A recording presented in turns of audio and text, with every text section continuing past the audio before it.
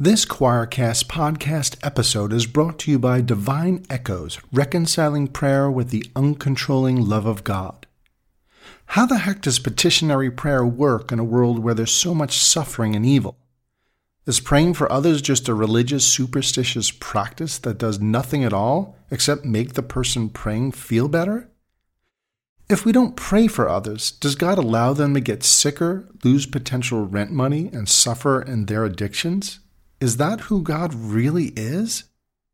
Can we engage in prayer that is more effective, less harmful, and doesn't make God look like an unfair, stingy, and fickle jerk? If you are looking for a pioneering book on prayer that is thought-provoking, challenging, and endorsed by some of today's most well-known authors and scholars, then Divine Echoes is the book for you. My name is Matthew J. DiStefano. I'm an author, a columnist for Patheos, a podcaster, social worker, a musician, and the best part of waking up, other than like 1,000 things that I can think of, is listening to Keith over a second cup.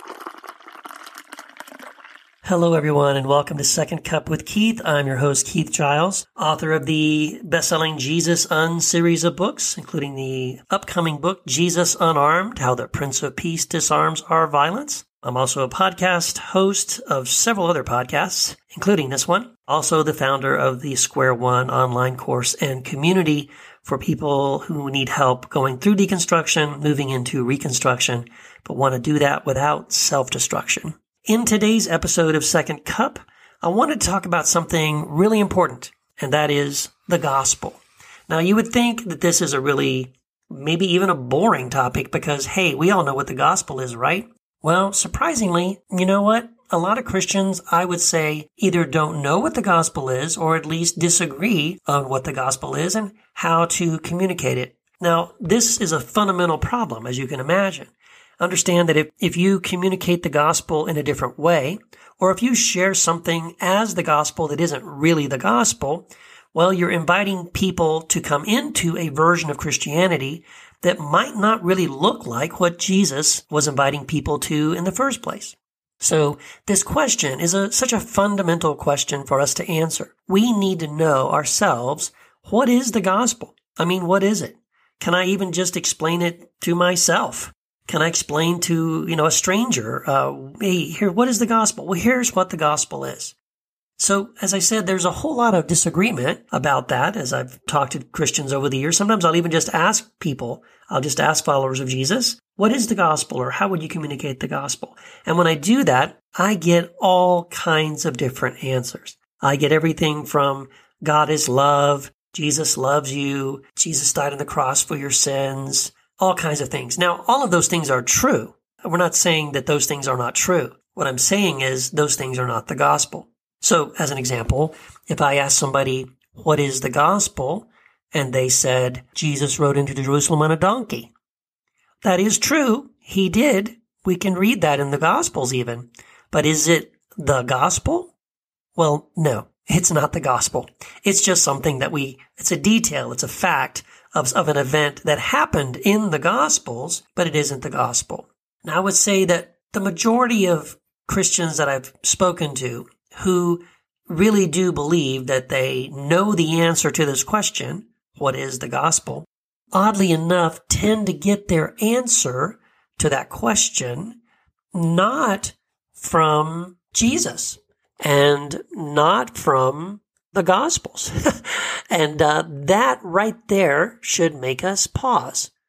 Wait a minute, what's going on here? Why would you turn to some other book in the Bible other than the Gospel to define the gospel? Well, I would say that's a problem. And that's why I think it's important for us to have this conversation here on the podcast. So I think, again, fundamentally, if we're going to answer the question, what is the gospel? I would encourage you in your study and in your search to answer that question. Number one, how does Jesus answer that question?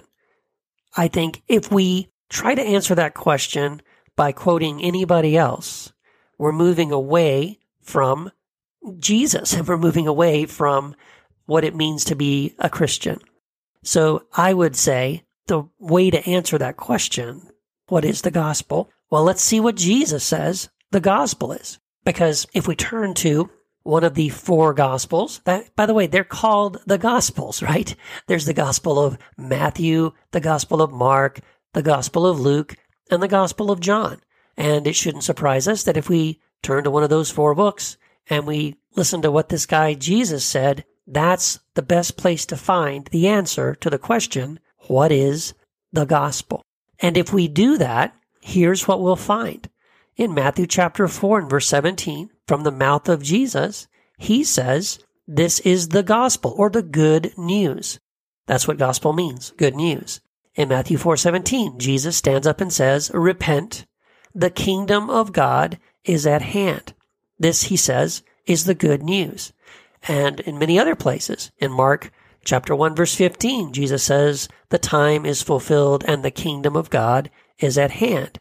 In Matthew 12:28, he says, the kingdom of God has come upon you. In Luke 17:21, he says, for indeed the kingdom of God is within you.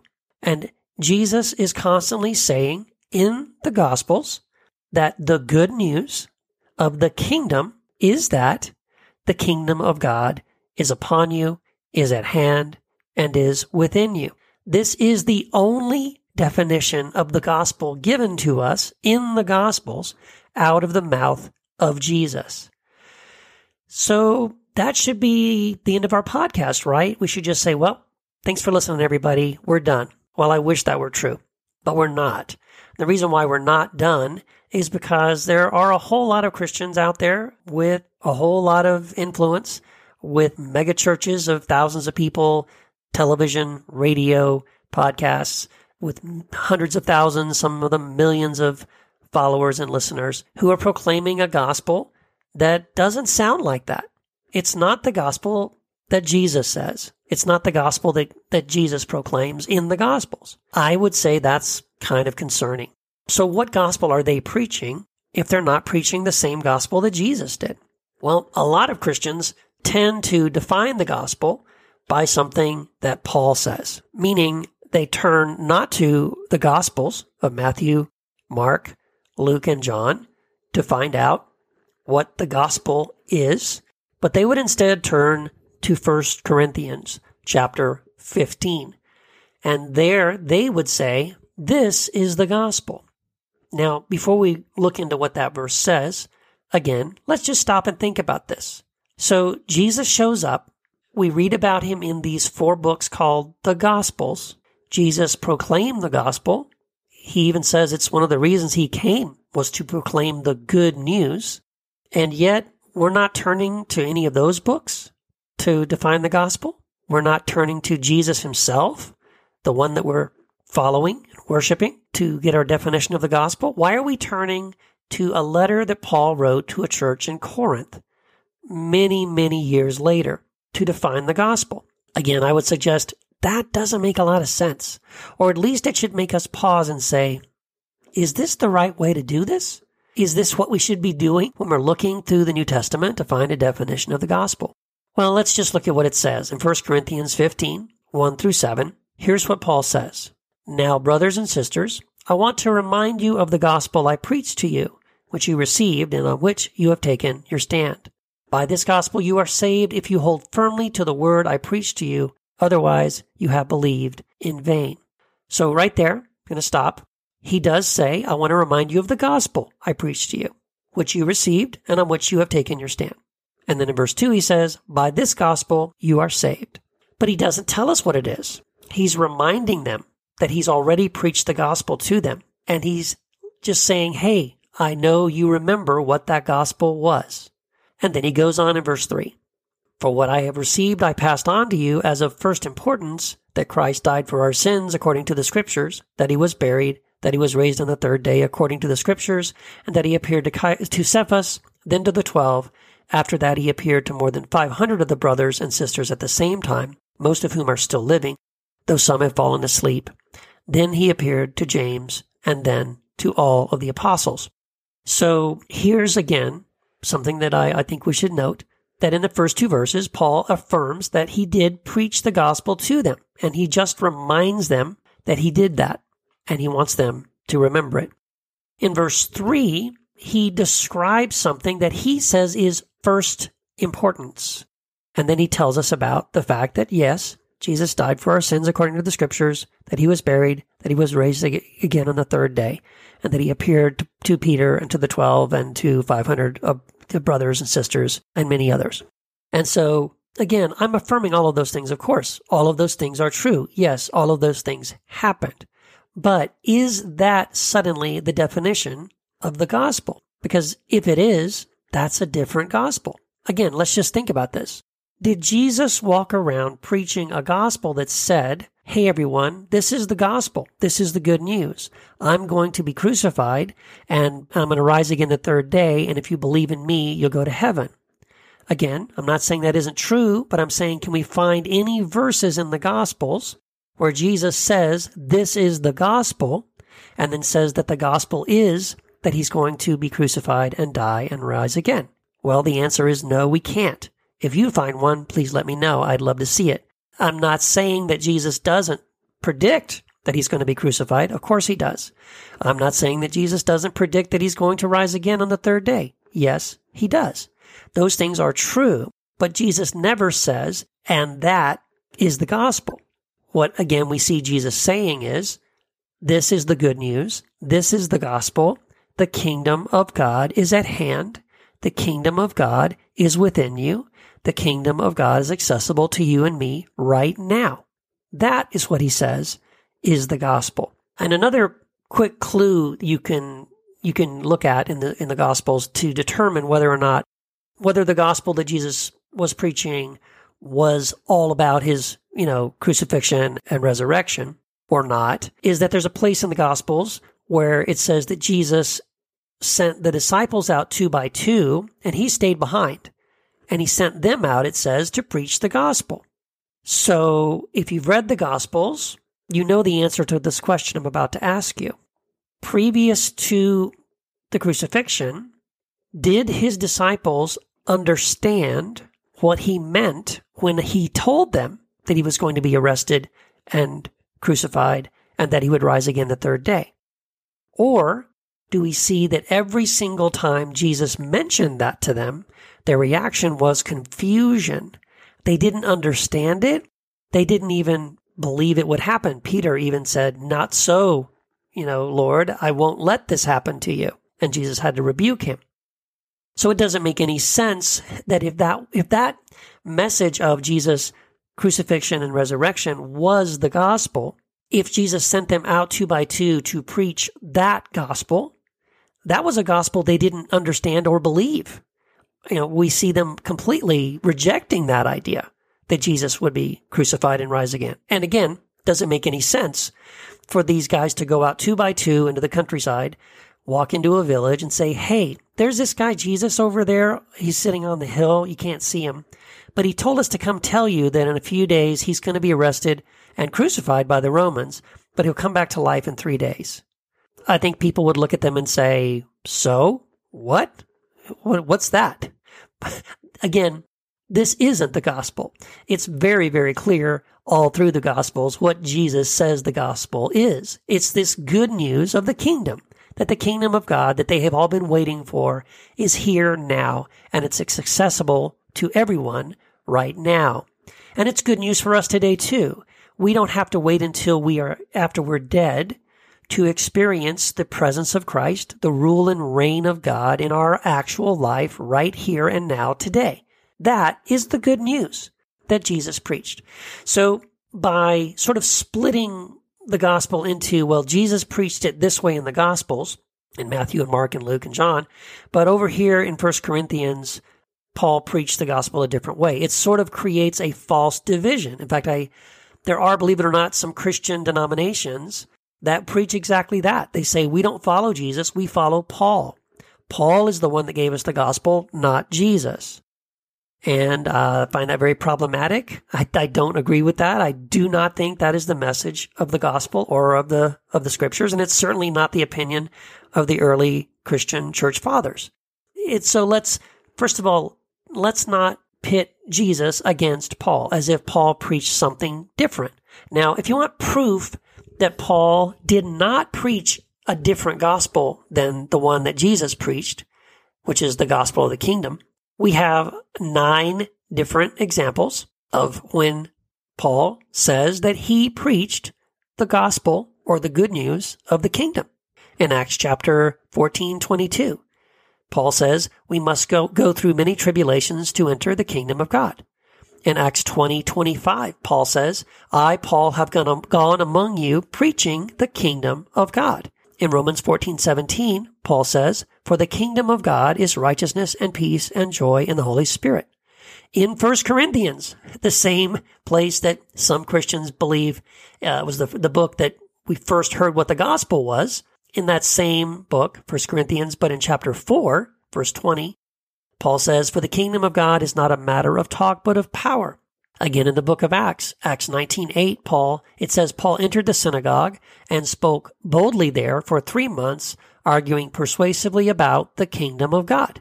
In Acts 28:23, it says, he, Paul, witnessed to them from morning till evening, explaining about the kingdom of God. And from the law of Moses and from the prophets, he tried to persuade them about Jesus. In Acts 28:31, he, Paul, proclaimed the kingdom of God and taught about the Lord Jesus Christ with all boldness and without hindrance. And again, in Acts 29:25, it says, now I, Paul, know that none of you among whom I have gone about preaching the kingdom will ever see me again. That's a whole lot of examples of Paul telling us, here's what I preach. What I preach is the kingdom of God. What I preach is the gospel of the kingdom, or the good news of the kingdom. And by the way, going back to Jesus as someone who was the one who gave us this gospel of the kingdom, what we see also is that even after the cross, so even after Jesus is crucified and rises from the dead, Jesus still continues to preach the kingdom of God. In Acts chapter 1 and verse 3, it says that after his suffering, Jesus presented himself to the disciples and gave many convincing proofs that he was alive. He appeared to them over a period of 40 days and spoke about the kingdom of God. And so Paul and Jesus both preached the exact same gospel, the gospel of the kingdom of God. By the way, it wasn't, of course, just Paul. We see in the book of Acts that Philip and the other apostles also taught the good news of the kingdom. Why? Because that was the gospel. There was no other gospel message. In Acts 8:12, we read that when they believed Philip as he proclaimed the good news of the kingdom of God and the name of Jesus Christ, they were baptized, both men and women. And if you want to continue your study, you can just search Gospel of the Kingdom, Good News of the Kingdom, or Kingdom of God on a Bible search like Bible Gateway, and just look at all the different times that Jesus and Paul and the other disciples preach about and teach about the kingdom of God. Why? Because it was the gospel. There's references in Hebrews 1:8, Hebrews 11:33, Hebrews 12:28, James 2:5, 2 Peter 1:11, Revelation 1:6, 1:9, 5:10, 11:15, 12:10, etc. The gospel message is what Jesus says it is. And it is what Paul and the other disciples continued to preach long after Jesus had been crucified and rose from the dead. And it was this incredible message where Jesus tells us to metanoia. That's the word repent. It doesn't mean feel sorry for your sins. It means stop and think differently. Change your way of thinking. The kingdom of God is not over there, out there, someplace you go after you're dead. Jesus says, no, the good news is this. The kingdom of God is here right now. The door is open to you right now. You don't have to wait until after you're dead to walk in it, live in it, and experience the incredible wonder and beauty and peace of living in the kingdom of God with Christ as your king, following the teachings of Christ, who is your Lord, and experiencing this beautiful reality of the kingdom of God in your life today. That is the gospel. That's the gospel that Jesus gives us in Matthew, Mark, Luke, and John. It's the gospel repeated by Paul at least 8 or 9 times in his writings and in the book of Acts. And it's the gospel that the early church preached as well. The good news is that the kingdom of God has come, and it's open, wide open, and accessible to all of us right now today. The way we enter that kingdom is to take the crown off of our head, because we don't We're no longer in charge. We submit ourselves, we surrender ourselves and our lives to the wisdom of Jesus. We say, Jesus, we think you're right about who God is. We think you're right about who we are as humanity. We think you're right about our fundamental problems in the world. And you're right about the solutions to those problems. And because we believe all of those things, we are going to bow the knee and bend our heart and live and walk and live in the kingdom of God that you have shown us is wide open for us to experience right now, today. And I hope that's encouraging to you. I hope that we can hear a message like that and recognize that it is good news to us, right? It is this beautiful idea that we are not separated from God, right? We're not waiting really for anything to happen. We are already welcome into the presence of God, into the kingdom of God, into the love of God that we know nothing will ever separate us from, because God is love. And as it says in 1 John, God is love, and all who live in love live in God, and God lives in them. That's great news, isn't it? I hope that's encouraging for you today, and I hope you have a wonderful day and a great week ahead of you, and I can't wait to talk to you next time. Thanks so much.